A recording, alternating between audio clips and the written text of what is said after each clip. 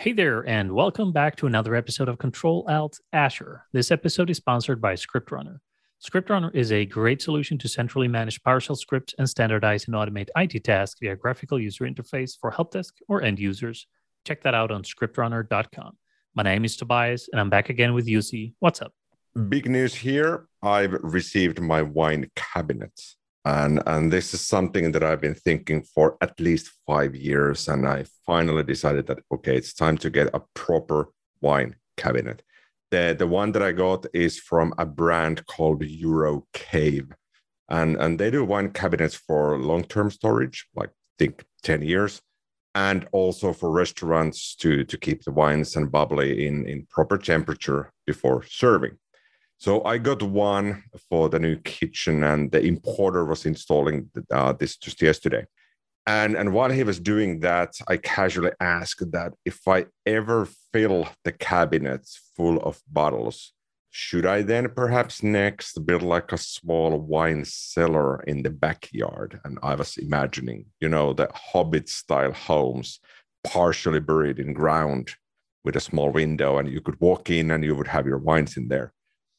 And the guy looks at me, he looks at the backyard, he's thinking about the Finnish weather, especially in the winter. And then he goes, well, once you go beyond 1,000 bottles in long-term storage, he would start thinking of building a wine cellar. And even then, he'd probably just get 3 more cabinets and call it a day.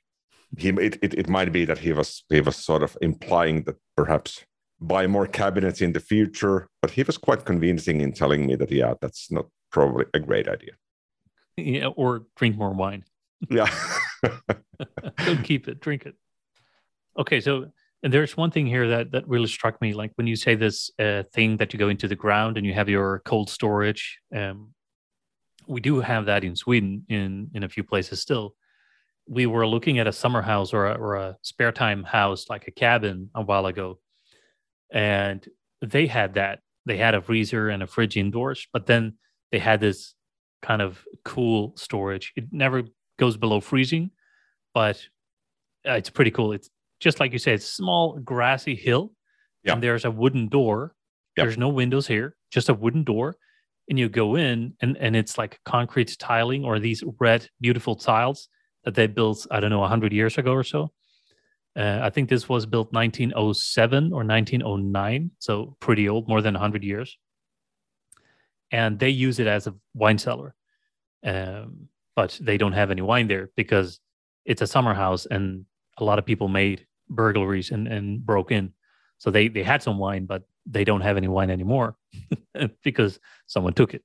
So now they have like the cushions for the outdoor furniture.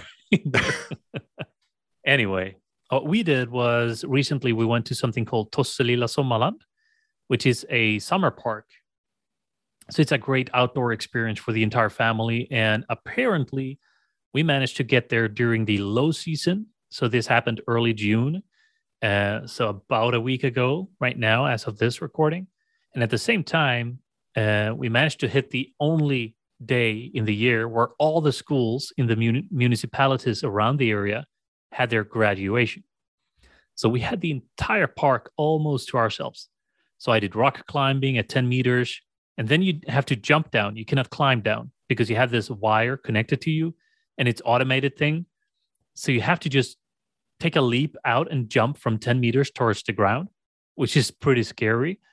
If another human would be holding the line and say, okay, you can jump and I will catch you with the line, that's fine. This is a machine where you see a wire just going up on top of the rock and you cannot see where it's going. So you hope it's just connected to something. And they say, well, just jump. It'll be fine, but you cannot see the wire. So I had to take a leap of faith and I jumped and I'm still here. So that's good. That was pretty scary. There was a lot of carousels and like Tivoli related activities like lottery and throwing balls at cans and stuff like that. But more importantly, and perhaps more so for the kids, a huge water slide where you can measure the time, who's the quickest. And I think you can go 5 or 6 at a time, or was it 4? I can't remember. So you can go in parallel. So there's like the entire slide can fit 4 people in 4 different rows. And you get this like rubber thing that you sit sit on or lay down on, like a mattress. And that rubber, together with the water slide shooting water, creates an insane speed. So you can, and the water slide is huge, very long, and it takes like 3.5, 4 seconds to get down. So it's really quick. I don't know exactly how speedy that is, but of course, if you live close to one of the huge water parks, you know about those carousel or those water slides already. This does not even come close to the biggest ones that we've seen, but it was a lot of fun. Next time, perhaps we expect to be joined by another 10,000 or so people instead of this time like 100 or so people. We had literally the entire thing to ourselves. So we had the 4-year-old run around to the carousels, where usually you have to wait in line maybe 20 minutes to get on a ride with the teacup spinning around or whatever, small kid carousels. But now we could just go, and then we went out, went around, and went back in. Sometimes we even just stayed in the carousel and say, "Hey, uno más, one more time, please." And they just started up again. And they asked us when we were done, "Do you want to go another one?" And we did. As long as the 4-year-old wanted to do it, we could just do that. It was a great day. So that was really fun. I can definitely recommend that. As I've mentioned many times, I like to go do analog things with the family when I'm not working. This is one of those things. I can definitely recommend it. But even if you don't have kids, or if you don't want to bring the kids, go to one of those adventure parks or one of those areas. You can really do things the analog way, but have a lot of fun. This was super cool. So that's what's been cooking for me. Sounds like a fun place. I will definitely keep this in mind. The next time we visit Sweden with the family, this might be a place to visit, but not when there's 10,000 others. Perhaps aim for the day with only a few other people. All righty. So today, this is Azure Updates. So our look at recent Azure updates, what's interesting, what's relevant, what's up to date. Toby, would you like to start? What's sort of top on your list of Azure updates? Sure. So I have a couple of things that I took a look at because I've been working a lot with those. And I have a few updates around Microsoft Sentinel, a few updates on Microsoft Defender for Cloud, and then something for Cloud Adoption Framework, which is the landing zone accelerators. But let's start with something on Sentinel. There's a recent preview release now where you can relate alerts to incidents, right? And this means you can add or remove alerts to or from an incident. And this is for manual or automatically as part of an investigation. So if you do the investigation manually, then you can assign it or relate it manually. Otherwise, you can automate that. So for example, you can relate Defender for Cloud alerts to incidents synchronized from Microsoft Defender 365 or Microsoft 365 Defender. So you can get those two to play the same game, and then you can like relate or correlate the alerts in between them, which is good. Otherwise, you might have an alert over here and you have another alert over there, but now you can relate them to one another. And there's a few places you can use it from. It's from the investigation graph. If you use that, if you use Azure Sentinel or Microsoft Sentinel, you can click around to the investigation graph, and then you can click around to see what actually happened here. Why is this a thing? Where did it come from? And this is one place where you can use it. The other is from the API, of course, where you can do a lot of things, or from an automation playbook. So relate alerts to incidents is a preview update now available in Microsoft Sentinel. And the other thing for Microsoft Sentinel, which is also a preview feature, is similar incidents. So if the other one was relate alerts to incidents, this one is about similar incidents. And that is a new tab on the incidents page where you can list other incidents that are similar to what you're currently investigating. And why is this interesting? Well, you can now find other incidents that may be part of a larger attack story. You can use a similar incident as a reference for incident handling. So learnings from the previous incidents can help you mitigate the current one that you're investigating. So you don't have to kind of reinvent the wheel here. Because if you already had this issue, maybe a year ago, maybe a month ago, maybe 2 days ago, maybe someone else in your team did it, then you can go back and use that as a reference to see how to fix it. And at the same time, the other benefit here is you can find relevant people in your SOC, your security operating center. Like I said, if another person had this incident in the past or a similar incident, then you can identify who that is. And they may have handled similar incidents in the past and can then help you out if you need to pull them in. So I really like this. It's, again, strengthening the security posture and the SOC game we have in Azure. So 2 small updates in Microsoft Sentinel as such, but it can have a huge impact when you're working with active incidents, when you're doing troubleshooting, what happened in our network. Do we have someone on the inside? And figuring out if it's an attack, if it's something with malicious content or not, but also if it's something that happens multiple times, then you can relate incidents from similar past incidents. So pretty cool. That's my first one. What about on your side? Good stuff. On my side, this is something that's in public preview, and I'm fairly excited for this. Windows Admin Center in the Azure portal also now supported for Arc-enabled Windows servers and virtual machines. So what this means is that I might have locally hosted virtualized Windows servers in my home network or in a local data center. What I can now do, I can use Azure Arc to start managing those remotely through Azure Portal. But what I can also now use is I can use Windows Admin Center, which is embedded in Azure Portal, and that can remotely manage my Arc enabled and managed server from Azure Portal. Why this is useful is that perhaps I just need to check what updates I have in Windows. Is something missing? Perhaps I need to stop a service. Perhaps I need to remotely connect with PowerShell. And all of this is now done through Azure Portal. So there's a nice graphical interface. I see the same data I see through Task Manager.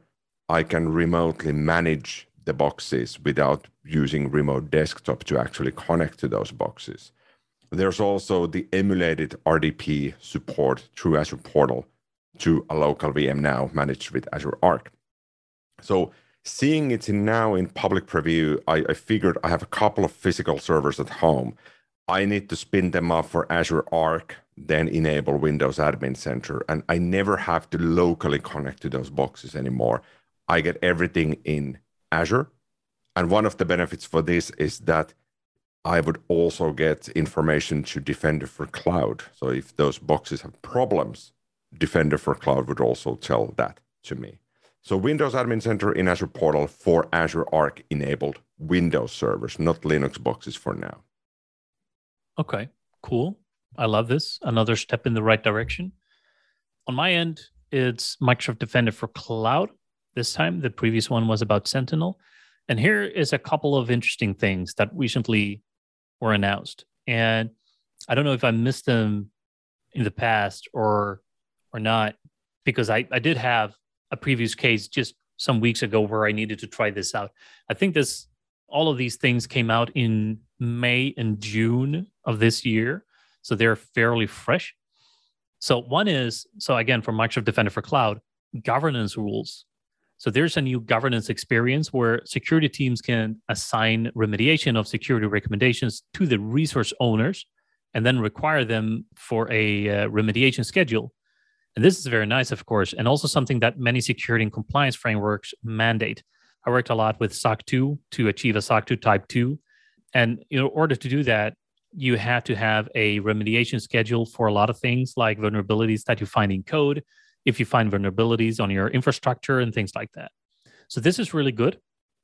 What I really like about this is that, like, following these compliance and security guidelines at your organization, it can be tough. But this seems like a super valid way to enable more people in the organization to help achieve those graded security postures that you really want in your tech landscape. So kind of scaling out the security work. This is something that I looked a lot in the past at. How could we delegate all of the things we need to do to the right people? And usually we ended up delegating that to like the head of a division or the team lead for a division, and then they had to figure it out. But this is not optimal. Here you can delegate it to the resource owner and say, you know what, this resource is faulty, does not follow the guidelines we have set forth in our organization. Then you just delegate it to the owner and say, take care of it. Otherwise, we might shut it down or, take whatever action. at your discretion, of course. So governance rules, super cool. Another thing is filter security alerts by IP.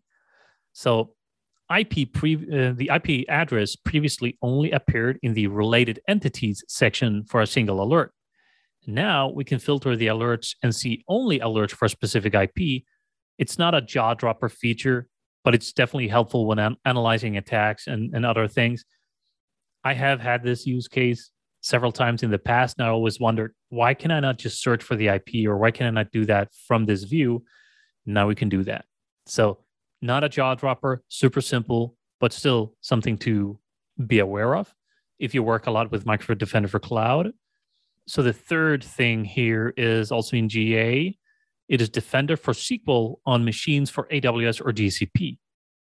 And I like this because we're really, we're taking steps towards a multi-cloud reality where a lot of organizations are doing multi-cloud. So now you can get database protection from Defender for Cloud with added support now for SQL servers hosted in AWS or GCP. And then you can enable and enforce database protection on, for example, AWS EC2, RDS Custom for SQL Server, and for GCP, for the GCP Compute Engine. And here's the same story as in Azure. You enable the plan for any of the aforementioned services, and all future resources in that subscription will also be protected. So just like when you enable Defender for SQL in your Azure subscription, when you add another SQL server there, it's going to be protected automatically. So the same way happens in the other clouds. And finally, for Microsoft Defender for Cloud, and this was a long update about Microsoft Defender for Cloud, the final bit is alerts by resource group. Again, a very, very welcome feature. So in the alerts grid in Defender for Cloud, there's now a resource group column, which means you can filter, sort, and group by that column. Again, it's not a jaw dropper. It's a super small feature. It's just a new column with a new field containing the resource group name, right? But it's definitely something I've struggled with in the past, given the number of alerts I had incoming. If you have 200 alerts, 500 alerts, 5,000 alerts, because you have all kinds of automation set up, super tricky to, figure out where to even start. Now, when I can do this, I can then help reduce the noise when I know what to look for, or maybe if I know where to look for it, because I might be looking for something that pertains only to a specific resource group or a specific resource that I know belong in one of these 5 resource groups, and then maybe I can filter on that. So short updates, small updates for Microsoft Defender for Cloud, but definitely impactful. I think the governance rules, the first one I mentioned, is going to be the one I might use most, which is a really nice way to kind of just scale your security and compliance tasks that you have for your infrastructure. So there's a lot of good stuff coming out there. I really like the governance rules for sure. I did have a quick look before we got started with the episodes on how does it look to configure it. Looks very, very easy to get started with, but definitely you need a process around this as well. So you can do the rules, but somebody needs to react when the rule kicks in.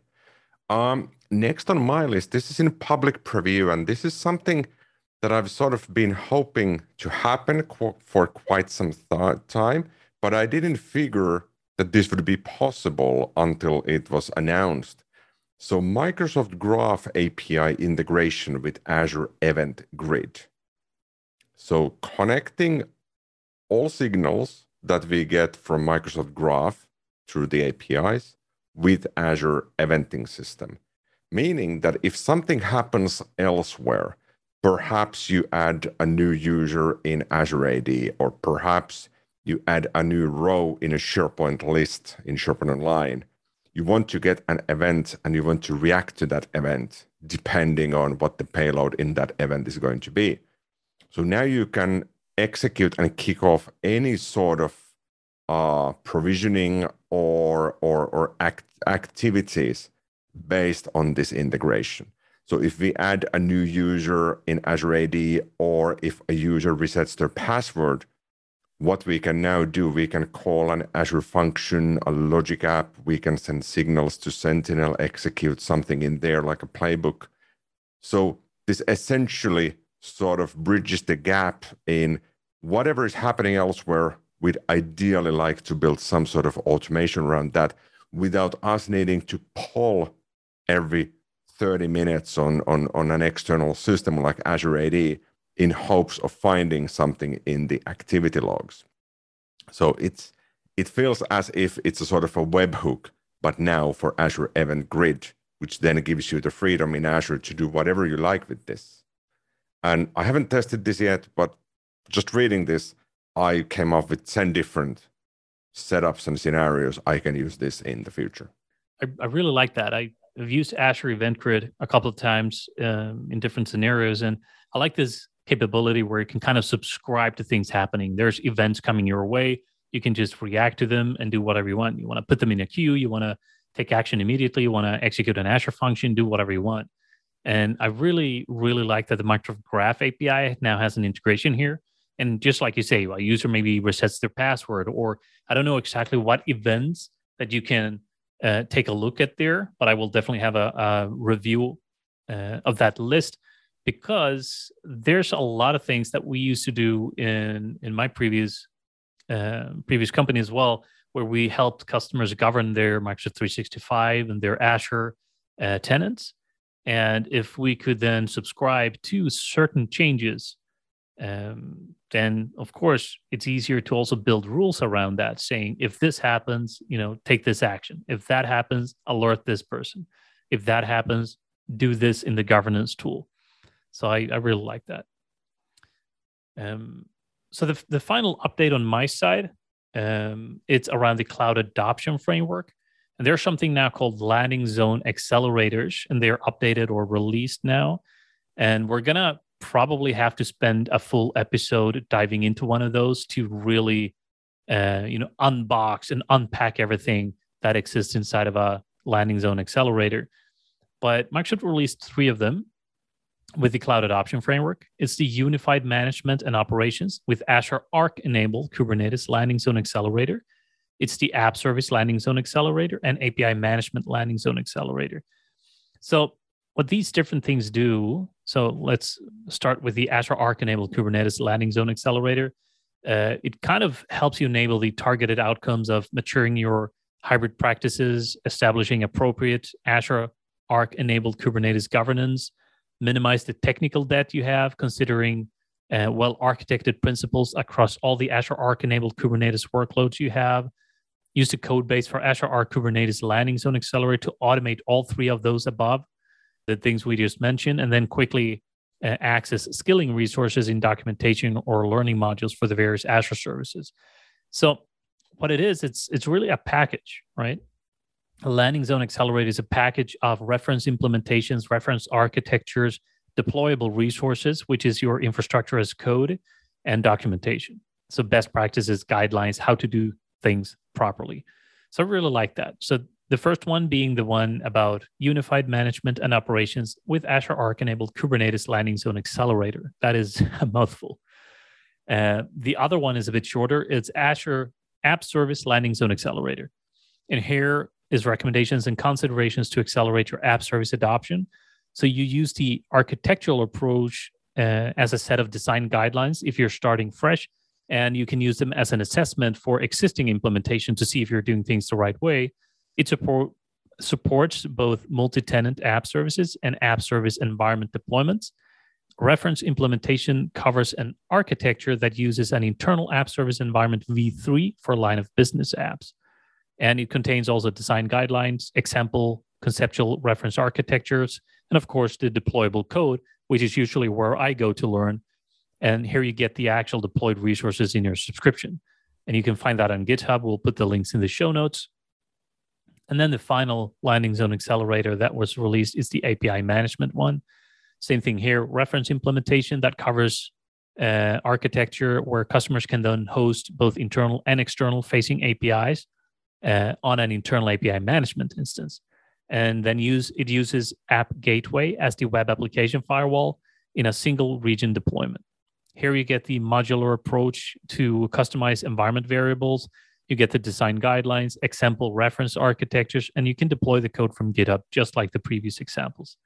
So this is pretty cool. I don't want to dive into details about each of those right now, But I do think we're on the same page when I say we want to probably take this for a spin, deploy this ourselves, really test it out, perhaps the API management or the app services one, because I don't really have any Azure Arc in my subscriptions, and then evaluate, what is lacking, what exists, what do we get out of the box, how does this work when I'm already in the cloud?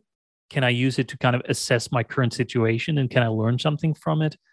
And how does it work with kind of a greenfield scenarios where you don't have anything in the cloud, you just need to get started and deploy something according to best practices, and then kind of kick the tires from there? Then that's also a great way to use the landing zone accelerators. You can just kind of land and accelerate. So that's pretty cool. And those exist also in the cloud adoption framework. So again, we'll put the links in the show notes. I like that Microsoft is quite actively now pushing out the landing zone accelerator documentations and recommendations as part of the frameworks. So plenty to digest in there. And I'm just looking at the unified management and operations with Azure Arc enabled Kubernetes landing zone accelerator. And it's heavy stuff, but in a good way. The last one on my list, and this is now generally available, updates for resource configuration changes. And I've somehow missed the preview for this, and this came out in early 2022 as preview. Now it's stable and generally available.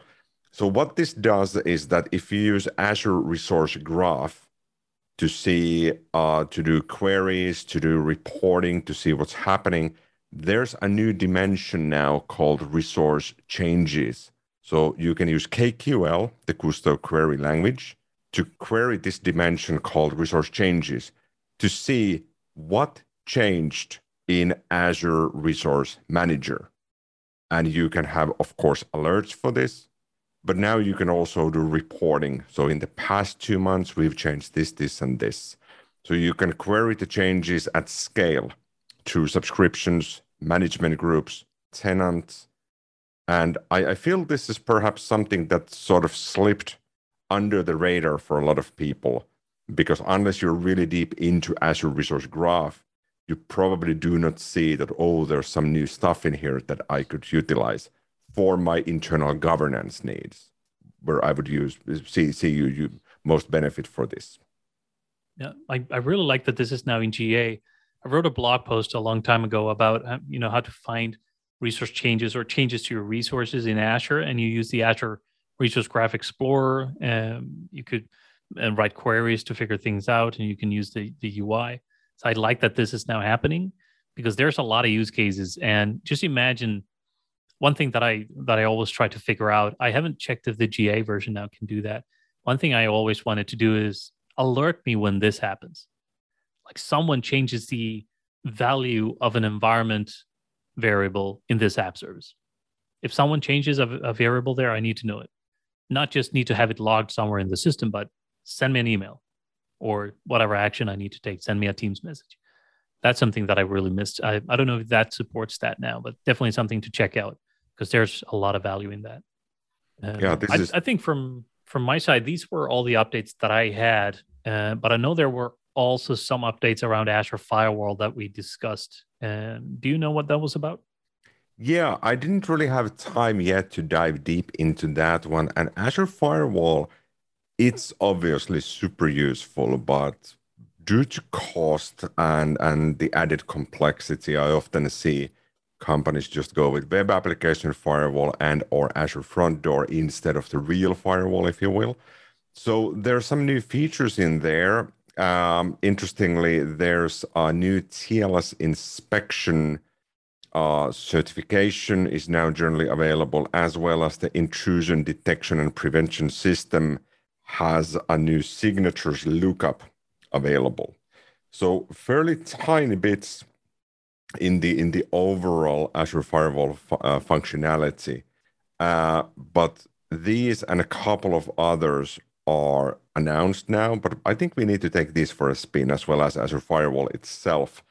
And then we can probably talk more about how this affect and when should you use this as opposed to web application firewall, perhaps. All right. Very nice.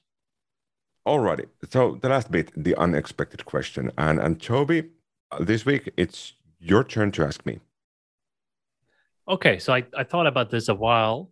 What mythical creature would improve the world most if it existed? Unexpected question for sure.